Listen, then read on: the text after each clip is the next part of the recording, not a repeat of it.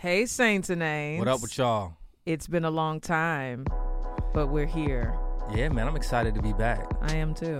You didn't do your whole little banter, babe, when you like, hey, Saints and Aints, and the whole little thing that you do. Well, I mean, I could say, hey, go get vaccinated, brush your teeth, put your deodorant on, wear some clean socks, get a washcloth. I know some kinds of saints, they don't got washcloths in their house.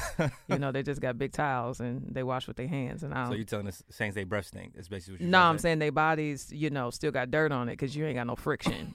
And so that's what I'm saying is clean yourself. I always thought it was weird people who wash it with their hands. I thought it was on movies. What happens? Until I start staying at certain folks' What is houses that like, process? hey, I need a washcloth. And they like, huh? The rear end part. How does that happen? I mean, and then I heard people don't wash their legs. Do you use your hands and then wash your You know hands? people don't wash their legs? They just let the soap run down. They think that's sufficient. How you don't wash My God, it's dirt there too. How you don't wash your legs? Okay, you know what? Let's get into this. It's befuddling to me Let's too. get into this 30 minutes with the pairs because we is. Anywho, today we have a guest. Y'all know usually we just talk to each other, but we just started to think, we ain't that smart. We know what we know, what Right. we don't. And so why don't we just start bringing in folks that have done the work in areas and spaces where they know things that we want to learn about. And it just made so much sense when you introduce this idea of bringing people on because we know some pretty cool people. Yeah, we do. In the body. And so we have a special guest with us today. I think he's special. We want to welcome to the 30 Minutes with the Pair stage, Mr. Reverend Dr. Charlie Dates. A Reverend Doctor. Ain't that who you are? You're a Reverend and a doctor. So I have been doing all I can to contain the laughter, the bubbling over of joy in my soul, sitting here watching you two act a fool. I wish y'all could see him. He here looking like hip hop with each other. And I don't know how y'all live together doing this every day back and forth. We torture our children. That's how marriages last. Goodness. Yeah. It is a joyful thing. Give us some context for you. Who are you? Yeah. What do you do? What did you study? My name is Charlie Dates. I was born December 18 in Chicago on the far south side to Jesse May Dates. And, man, I was about to say something that should not go on record, but I'm a Negro preacher in the most wonderful sense, I hope. I pastor the Progressive Baptist Church in Chicago, a historic and iconic church. It's about 102 years old now. I'm the husband of Kirsty Dates, finest frog hair, sugar in my Kool-Aid, activator in my Jerry curl. That's my girl.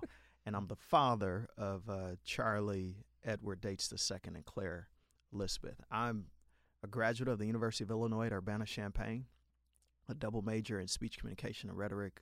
I hold a Master of Divinity degree from Trinity Evangelical Divinity School and the PhD in historical theology from the same. Talk that talk, sir. Give God all the glory. So he's smart. That's basically what he's. He educated. He got kids. He married. he preached at a church that's been around a long time. And he's smart. No, this is not even to gas you, Charlie. You one of my favorite people. Bro, listen. No, this real talk. It's real my talk. Goodness. That's why Charlie's writing the Let's forward to go. my We book. can go right now. Yes, I am. Yes, no, you are. Listen, though. Let me tell y'all, when y'all read this book, too, it's not just the content. The content is important. Mm-hmm. But you ever read good content, but it puts you to sleep? All the time. This is a page turner. I am so thrilled just to be reading this. And I can't wait for everybody else to get it. So I'm honored to be here with y'all. Yeah, Preston, I think the world of you and your ministry, but not just that. I mean, you said something one day on the phone that just really kind of took me. You said, man, I just love the truth. And you weren't even, I don't even think you were trying to say, you were trying to figure out how to convey what was on your heart. And I think that's part of what God is up to in y'all. Yeah. Y'all love the truth more than you are attracted to the pleasures of the world. Amen. And I want more of that to rub off on me. So that's one of the reasons why. That's dope, man. That's encouraging, man. Well, we have Charlie here because we just wanted to have a conversation about what we call the Black Church. Yeah. PBS just recently released a documentary about the Black Church, and I think it stimulated a lot of conversation on social media about it within circles, and even in my seminary context. I'm learning that people don't have much knowledge of the Black church. They're thrown off even by the language of the Black church. And so I think I just want to open up our conversation by asking, what is the black church? Yeah, no. So first of all, let me say this, and I'm not saying it because I'm salty. I'm not. Dr. Henry Louis Gates asked me to be a part of the documentary, which I thought was very kind. We weren't able to make it work out for several reasons, but once I saw it, and I saw the bend of it, the very thing I was pressing him to explore, I see why it made sense I wasn't in it. There is a whole swath of the black church underrepresented or not represented at all within that documentary.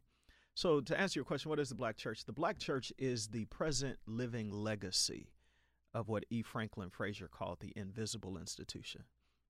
So when you read Frazier's work on the black church, he does a remarkable job at talking about how so-called slaves, men and women taken in captivity against their will, would steal away from the plantation or to their own corners, sometimes to their own campground, and they would have church.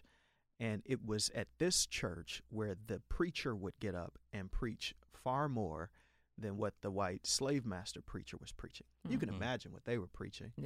Slaves, obey your masters. God has a plan for you, but it won't manifest in this world. You just need to wait till the sweet by and by. Some stuff you even hear today. But the slave preacher got up and said, no, there's more to this book than that, and would preach about heaven and God's power to bring about joy on earth, like a whole book of Exodus, you know, the Psalms, the torture of Jesus Christ. And they didn't just hear preaching, they sang. So I'm waiting one day really for an updated discussion or book on the slave songs. So one of them that comes to mind is Deep River. We were just in Cincinnati for the kids' spring break, and we went to the Underground Railroad. Sits right there on the Ohio River. And they're singing Deep River, I can't wait to cross over in the campground. Well, Deep River was symbolic not just of death and going home to be with the Lord, but the Ohio River, where they could escape from a slave state to a free state. And campground wasn't merely just a place where they could be free in church. It was a place where they wanted to be free in life. So the black church is the living legacy of that institution that believes in liberation and the flourishing of all humanity on the grounds of the gospel. That's dope. Not merely by what we can accomplish on our own, but by God's great power. One thing I've heard people say... Hold on, real fast. I just thought so everybody then that says they're black church today ain't really a black church. Explain. This is what I'm describing are those who are tethered to that legacy, to that history.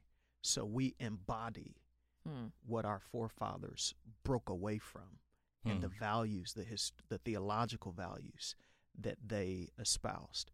So you have a lot of black people now today, because black people are not monolithic, who go to church, but it's not a church that cares about the flourishing, the liberation, and the dignity of all humanity on the grounds of the gospel.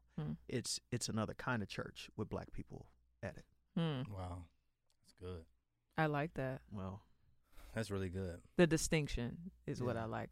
I wanted to ask, one thing I've heard people say is, how can you say black church and that be okay? Yet if we say white church, then that's racist. You know? Well, I think white in America has been normative for so long that the distinctions are, quite frankly, not our fault. I do think that there would be, let's just say historically, we probably would not know in America, of a black church had there not been the failure of white Christianity to even undergird the hierarchy of racism and slavery. So the distinction, the beauty of the black church is actually a gift to America. It's not a cuss word. It's a blessing because I think it's the redemption and the salvation of Christianity in America. I firmly believe that the black church is the kind of hope for America. And I don't know if you guys got to see Esau's article that's been printed in the New York Times. And so I'm still a little bit, but he's talking about the black church and our response to Easter. The women who come to the tomb are coming to grieve.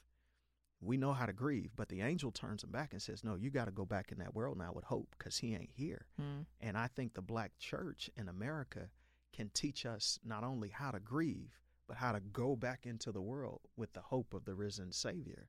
So it's not bad. It's not bad work. It's a good thing. And when I talk to our non-white evangelical brothers and sisters.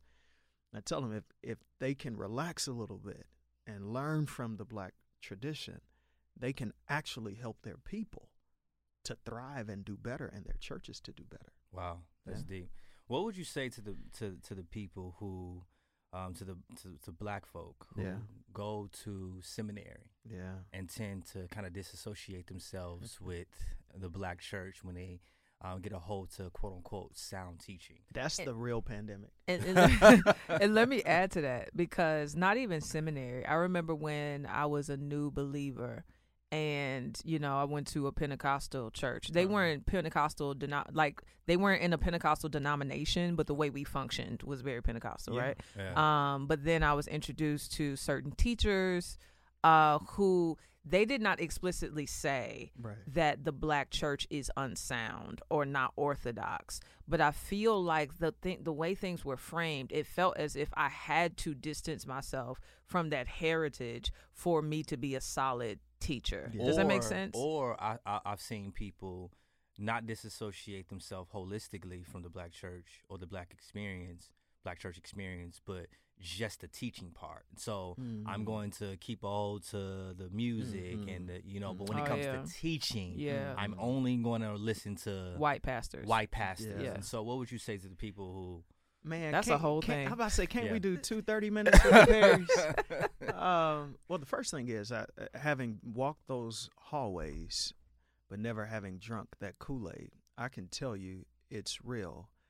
You are introduced to what I call the theological arrogance of the academy, particularly of the white academy, a kind of ecclesiological, they just tend to think they know better, dominance. And so the challenge is, and this is the problem with even the word evangelical, is that in the academy we're often introduced to terms that do not fit black people neatly. It's almost like, you go to a doctor who's only studied one homogenous group of people, white people, and so you introduce an ethnic body, a black body. It has the same compartments, but it functions differently. Like y'all know today, a lot of black people are more lactose intolerant than we have ever put on, and we're trying to figure out why so many black women are getting pancreatic cancer and black men. So if you go to only a doctor who specializes in one type of person, then they're going to teach you from that perspective. So we go to the academy and we run into terms that do not fit the black experience well. I think evangelical, quite frankly, is one of those. It just doesn't fit us well, and we can talk about that later. But the reason it's that way is because the disposition of the teaching is always corrective in our institutions. It's never affirmative toward black people. I can't think of one white evangelical institution, Baylor's doing better, and I don't know that they would consider themselves evangelical, that is affirming or has a history of affirming black and brown pastors and churches. It's always corrective. And so because human nature is a type where we like to show off what we learn, we get back to the pews of where we were, and there's a dissonance between what we hear and what we experienced in school, and we try to correct that. We try to fix that. I should say, too, though, it's not just in the evangelical academy. It's also our brothers and sisters who go to non-evangelical schools. Right. So they end up bringing back to the church a kind of teaching that also is lost on black people. So they stand up and start preaching and teaching stuff. And the saints are sitting there going, that don't sound like what I've been reading in my Bible. This sound off. and so the challenge, I think, and this is the gift that I have, when we send kids to seminary, we need to do so warning them of what they will learn and warning them not to come back crazy. Wow. I had that. Thankful to God. The other thing that I had was I had a pastor through seminary. So the whole model of seminary is probably changing. Yeah. So to fly somewhere, to relocate your family for 3 years to go somewhere is probably not going to be the case. But if you do that, where you're dissociated from your church, you need a pastor who can help contextualize what you're doing. Case in point, I got up preaching one Sunday at our church in Rockford, the New Zion Baptist Church, Pastor Kayward Copeland, and I got to talking about the sinner, the woman in Luke 7, And I got to talking about how her name was written with the predicate adjective without the article, armatlos. So she is synonymous with sin. You know, Luke doesn't give us her name, and I'm just going through doing all of this. And he pulls me very kindly to his office when we're done. People, you know, very gracious. He was like, man, you do know that these people know what sin is without all of that that you just went into. And that was a gentle rebuke that helped me to understand there is a need for scholarship, but there is no need to show off a kind of teaching that makes you the superior when you're standing in front of men and women who've been reading this book longer than you've been alive. My God. Oof, so that's a word, sir. I just came and just said, all right, I'm actually the student in the context, in this context. Yeah. So those are things that I think help us so that when you graduate, you're actually mastered by Jesus rather than you carrying a master of divinity. Yeah. Wow. I love that. Yeah, that's powerful because I think what it shows is, you know, just because a people group are not showing off all the theological things that they know, doesn't mean they don't know the things because you learn how to like put them in words because you've been to seminary. Because it's like just because they're not saying atonement and propitiation and expiation and all that, it doesn't mean that they're ignorant. Yeah. And I think that's the assumption. Yeah. Is that because they haven't co-opted the language that they somehow lack the the content that the language explains. And the lived experience of the Black church, far greater in many ways, bears out the theological truths that the evangelical institution teaches. Yeah. Who has shown us what sanctification looks like? Yeah. Better. What people group models justification and adoption and reconciliation. Absolutely. More than these people. Because even how we come to know God is mainly a lot of ways through our suffering. Oh my and goodness. What people group have suffered more and maintained hope. Yeah. You know, and so when it comes to reconciliation, you know, we've had to, oh my goodness, forgive. Yes. You know, and so to be a Black Christian in America, my goodness, is a tall task. It is, man. It is, and I think these institutions don't have Black professors too, and sometimes when they do, they are so marginalized. You know, I think of some of the Black guys I know who serve in these institutions. Man, they're so marginalized, and then sometimes the administration of these institutions look for Black men, or if they're brave, Black women who are not connected to the indigenous Black experience, so that they could put people in front of students who merely affirm their predisposed arrogance toward the Black church experience. Wow. And so just take it this way. If you go to school for 3 or 4 years, and you don't have but one Black professor, implicitly that's going to say to you, my people don't know this stuff. That ain't true. Yeah. So quite frankly, I think any white institution that does not seek to fix that is caught up in the cultural lies of sin and racism and are perpetuating it in real time. I can't tell you how many times I've sat in rooms and go, we've looked for Black professors. We can't find them. Bull feathers. He said bull feathers. We are around. I'm going to use that one day. Around. Bull feathers, Mom. Preston, you tell a story about a friend of yours who went to a particular seminary, who was kind of discouraged from a style of preaching that I think would be important. So I had this friend who, I'm not going to name the seminary, but he has he was deeply affected by a moment when he first got up to preach. Yeah. And it was his first time, and he was excited. And, he came from Black church. Yeah. And so he got up and he began to speak or whatever. And he was interrupted, and kind of sat down. And then afterwards they sat down and talked to him. And they basically told him that the way he preached, not necessarily what he said, but the way he delivered it was taken away from the weight of the message, and it was distracting because it was too emotional. It was too emotional. It was Yeah. too passionate, and basically he became the center of the attention, and not the text. What would you say to people who have that way of thinking, or Well, I had a similar experience. My second preaching lab, narrative preaching, I preached and I got graded down by my peers for the same. Wow. So I took it as a badge of honor, strangely, but that's my ignorant self and my mama in my ear. A few things that come to mind. Number one is the normative response to preaching in these academies have been set by predominantly white evangelicals who think their way of doing church is the way to do it. But it's actually epistemologically inconsistent. The word gospel, evangelical gospel, means good news, which to any other human mind, good news fires off a response and a positive response.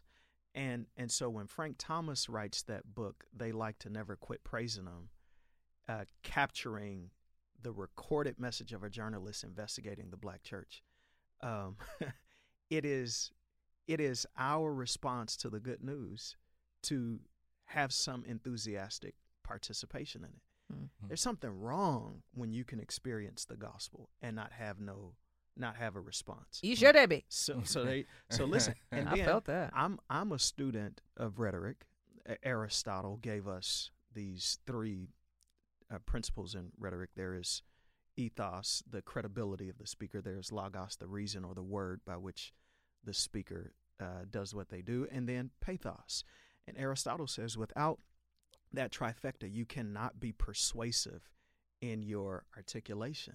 You need reason. You need the word. You need reason to connect the logic. You need credibility, but you need pathos. So when Benjamin Franklin goes to hear, I think it's George Whitefield or so, and he's known not to be a believer. A reporter asked Ben, say, "Hey, we didn't know you were a believer. We thought you." He said, "I'm not." He said, "I don't believe it." He said, "But I believe this guy believes." I'm amazed at how many non-black churches I have gone to preach at, and people come, and this is no aggrandizement of my own. They come with tears in their eyes. Oh my God. The shivering lip. Yeah. And then they're trying to get out. I'm thinking of one when me and Matt was at, and this woman, she grabbed me. I haven't heard preaching like that since I was, and I say to myself, shame on your pastor. Wow. For getting up and lecturing y'all. Preaching is the proclamation of good news. This ain't no recitation of a history book. Yeah. This is the forth-telling. And when you do that, there is a Holy Ghost response that takes. So it's not mere emotion in a human sense. No, this is the joy of the Lord made manifest in our experience. I think it's a crime to be unemotive in preaching. Yeah. I think it's dishonest. Yeah. But because it's not true of the product and it's not true of the person who placed the product. My God. Oof, that's really good. I feel that. Because I think for me, like when I teach the scriptures, I see it not only as like I'm informing you, but I also want to engage your heart. Yes. You know, and I feel like how you communicate, whether loud or soft, really does determine how somebody receives not only the gospel, but the truth that the gospel is good, which is what you're saying. Yes. You know, I should be excited about God. And I think that's the thing that I love most about the black church experience is that you just cannot walk out not being happy. It's just not a thing. Like, it's like they gonna preach you happy. And some people have abused it. You know, I'll be the first to say some people are really good at it. You know, I'm not a shutdown artist. I would love to be able to shut it down every week. I do it better at home in the shower than I do, because I be like at full blown throttle, you know, in the pulpit, so it don't come out as smooth. But to your point, I think it's Evan Crawford wrote this book called The Hum. It's a dated book, but he explores some of the history of it, of that climactic conclusion. It's not just the conclusion, but that the black preacher does. We call it the art of intonation or hooping. Oh, Lord.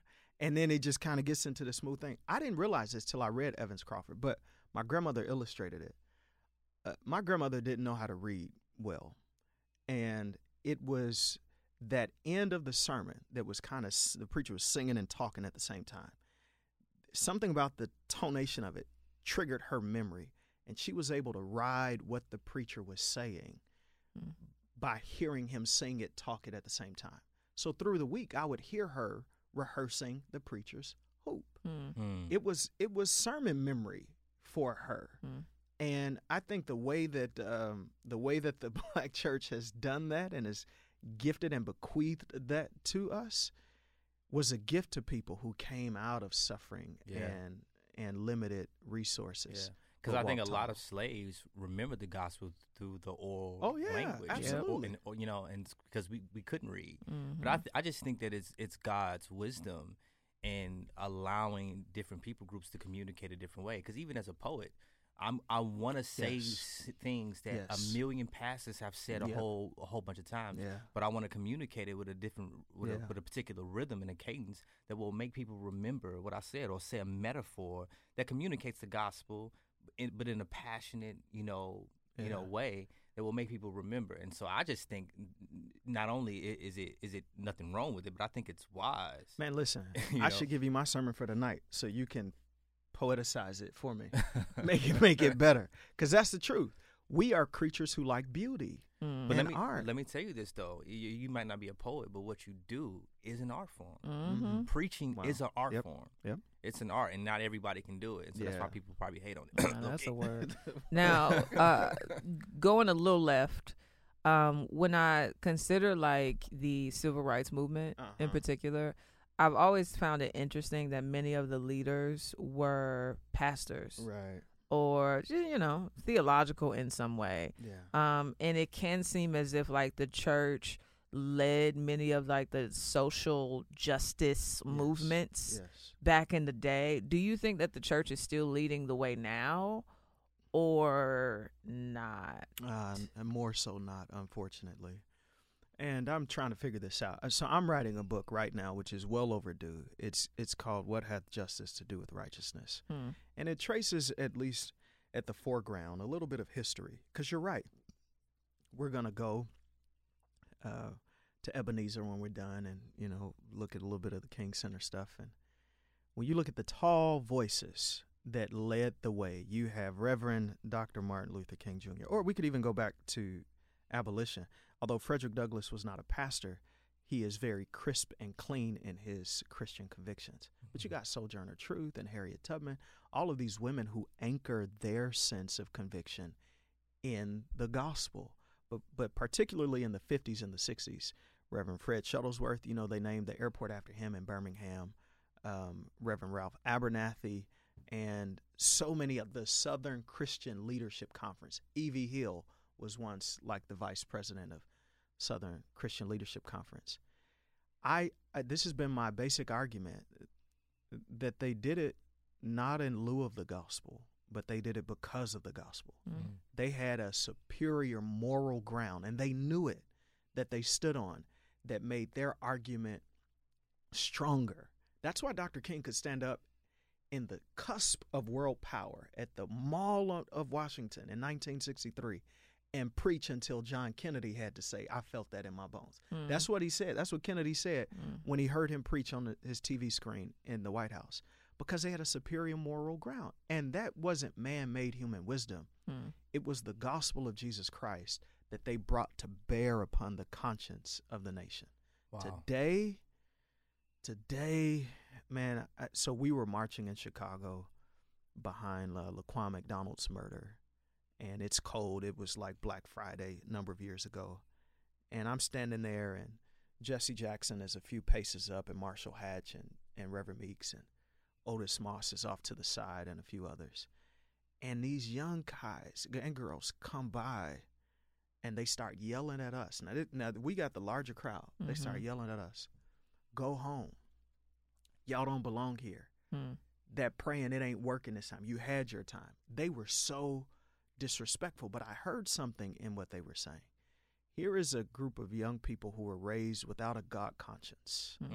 And so they didn't even recognize that the fact that we got the right to buy property wherever we want to in Chicago post 1972, the fact that we have the right to vote came from these church people who were doing it. And there is such a clear rejection, so that now Black Lives Matter, seeking to accomplish what it's doing it largely without the church. Wow. And there are other reasons why. But let me ask you this. This what you just said sparked a idea or thought. Do you think for a lot of the people who say, Black Lives Matter is of the world, or this critical race theory argument, do you think that for people who have a problem with a lot of Black Christians standing up for social justice, do you think they have a problem with it because they see a large majority of the world standing up for social justice. So when Black Christians come alongside that, they seem like we're adopting something in the world that really the church started to begin with. Yeah. Do you think that's a big part of it? Because now it seems, I think if this was the 60s and it was primarily church leaders leading the way, they wouldn't have an argument. But when you see Black Lives Matter, you don't necessarily see the church. You see the world, and it seems like, Christians are trying to adopt. I don't know, though, Preston, because when it was church-led, their parents still rejected it. Oof. So when they did have an opportunity to denounce the Confederate flag, when they had an opportunity to stand up against Jim Crow in Alabama, their foremothers and forefathers went right along with it. I mean, read the tales are haunting about how they had caskets in churches in the South where they buried the Constitution and they buried the Bible because Black people were getting the right to vote and stuff like that. Wow. So it doesn't matter if the church leads it or doesn't lead it. It's sin. Yeah. Oppression and power and the lust for power is sin. And so I don't think some of these people who don't get with it because it's not led by the church would have gotten with it. Yeah. Then, no, they're trying to conserve something. Mm-hmm. It almost feel like Low Down Dirty Shame's old movie. I don't know if y'all know that message. Of course we do. They're trying to conserve something, and in order to do that, they have to keep a certain people group on the margin or tell us why. Critical race theory, real quick. Thurgood Marshall is essentially a critical race theorist. Yeah. He not with all the baggage that people assign to him today, but all critical race theory is a legal, systematic way. It's born out of critical legal studies, a systematic way to dismantle oppression. That's what Thurgood Marshall did, traveling from court to court through the South, as he and Charles Hamilton Houston engineered an idea to desegregate schools. And so we would not have the civil rights movement apart from critical race theory or critical legal studies. We wouldn't. If anything, critically thinking through these ideas and how to destroy them. And saying that a system can be wrong. That's really what it is. The system is broken, and so we therefore need to think of a systematic way to tear down. And in their minds, it was through the law. It was through the courts. Yeah. So the people who rally against it and rail against it, who also are quiet about George Floyd and Ahmaud Arbery and Breonna Taylor and a list of others, the people who rail against it do not even see what it has bequeathed to us. Yeah. And really, we'd have had no need for it if they had stood up and said, all people are made in the image and likeness of God. Nobody deserves to be oppressed or marginalized, and that there is systemic racism. I'll stop there. Good. God have mercy. We're doing a whole podcast on critical race theory. Yeah, we are. Yeah? Yeah. Coming up. What you say? Yeah. Because it's overwhelming. I want to ask this question because I remember one time I taught at a church down here, Blueprint Church, and I was speaking about sexuality. Yeah. And it was during the Q&A time, and this guy stood up and he said, "Do you believe that the Black church needs to repent of its homophobia?" Which to me was a very interesting question, because I do think that many of my experiences with how I saw myself as someone who was tempted with, same-sex desires and all these things, I think a lot of the shame that developed in me was my experience in the Black church. Yes. And so I guess my question to you is, for those who say that the Black church as an institution is homophobic and misogynistic, what is your response? Yeah, I think that like most institutions, the record of the Black church is imperfect here. Yeah, no doubt about it. What I find is the other side of the story that I'd like to tell, and that is that the church, like the one I grew up in, did not gay bash, and there were very clearly homosexual men in particular there. And, gay bashing doesn't mean that a church is not homophobic, or the absence of it doesn't mean that a church is not homophobic. But there was room made for our understanding as children that these people are, and I quote, different.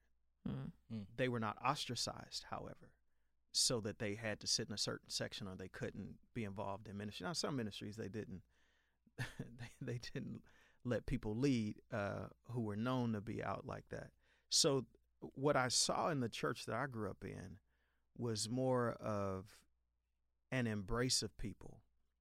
But at the same time, I didn't see an affirmation of that lifestyle. So I'm a pastor now, and I've been serving our church for 10 years. I was associate pastor somewhere else for 5 years at Salem, and had a joyful tenure there. And I think of in my time now, I can't call his name. There's a brother who's going to our church. He's a gay guy. He went to college. We went to college the same time. And I called him one day because out of the blue, I wanted to know, am I gay bashing? The way that I'm preaching and the way that I'm leading, how is it making you feel? And man, his response floored me. Now, he's one person. So I'm not saying this is normative for everybody. But he said to me, man, I want to know the truth. He said, that's why I come to this church. Just preach the truth. Wow. He says, and if it offends me, it offends me, but it's going to offend other people too. He said, Pastor, I know some of the places where I'm wrong. Yeah. I was floored by what he said. Wow. Because I was calling in one sense, getting ready to apologize when he was saying, no, tell me the truth. Now, the other side to that is, and my record isn't perfect on this either. Yeah, man, we have looked at people with homosexual, who are homosexual, and we have been afraid of them. I do think there is a difference between being afraid and affirming. Yes. I don't think we need to be afraid. I think we need to embrace any and everybody God sends, but we do not need to affirm the sins of any and everybody God sends, including mine. Yeah. Because there's a lot to be said about unredeemed heterosexuality too. Hello. And I got some of that. Call it out. Me, Lord, that's have mercy. good. So yeah, I do. I mean, this is a hard road because the views in the pews have changed though. Yeah. Okay. So when I grew up in the 80s, it was generally assumed that homosexuality was wrong. The kids who were like young adults in our church now, that man, ain't nothing wrong with it, preacher. Well, I don't know. Yeah. I just want to remind you both of the time. I've heard my wife speak on, sexuality and homosexuality so many times, but the time you invited her to your church, oh my goodness, that was different. was probably one of the most. Wow. And I told Jackie, one, I respected you so much for allowing her to come to your congregation. You gotta come back too. Yes. I want to come back when this panorama is over. To come in your congregation, and we were so encouraged just how intentional you were with building the Black community and being unapologetically Black and Christian and solid and loving and well-rounded. And so we were just encouraged. We were so encouraged. But I think at the same time, Jackie, she preached. I think the environment and just the vibe was just it was different. Because I for one, I cried. Yeah. I don't ever really. And she broke down crying about because I heard this message before, but I never heard it like that. And one thing that so afterwards, I did not understand why I was crying, and I was processing it when Heidi died. And Heidi was like, "Do you think it's because you felt like you were at home?" Yes. And that's what it was, is that I'm rarely in spaces where I feel like I'm talking to people that I know. Yeah. And so there was a level of safety and vulnerability that I think I had on that stage that I don't have usually. That's beautiful. Man, it's your pulpit, yo, for real. Come back. And like I said the same thing to I hope y'all have Beth Moore on one of these. Beth Moore about to join our preaching team. You can do the same. That was the feedback that I heard from some personalities, both well-known and not so well-known. It's interesting when people hear you preach every week, they very lightly try to tell you, that's the best sermon I've ever heard. No, that's the best sermon a guest preacher has ever preached. They quickly came and cleaned it up. But I tell you, there's power in what God has called y'all to do. Yeah. And that place felt it. It ricocheted with it. And I think, too, y'all got some authenticity and some credibility that a lot of us don't have to stand on. And I think that's how this book is going to hit, too. Yeah. That there's a fair measure of that. Amen. Well, thank you. My pleasure. Reverend Doctor. Thank you for coming through here and doing your what you call it, rhetorical pathos and all that thing. Lord have mercy. Yeah, my ethos. Hopefully, I got some ethos, logos, and pathos. And I'm gonna pull some of the books you mentioned and put them in our show notes so that just people have access. Because you said a lot of big words. I know people gonna be like, he said epistemology. What is epistemology? The ecclesiology. Epistemology is the study of learning. It's how we come to know what we know. Do we know it that we know it? Well, amen. Well, thank y'all, saints. All right, brother.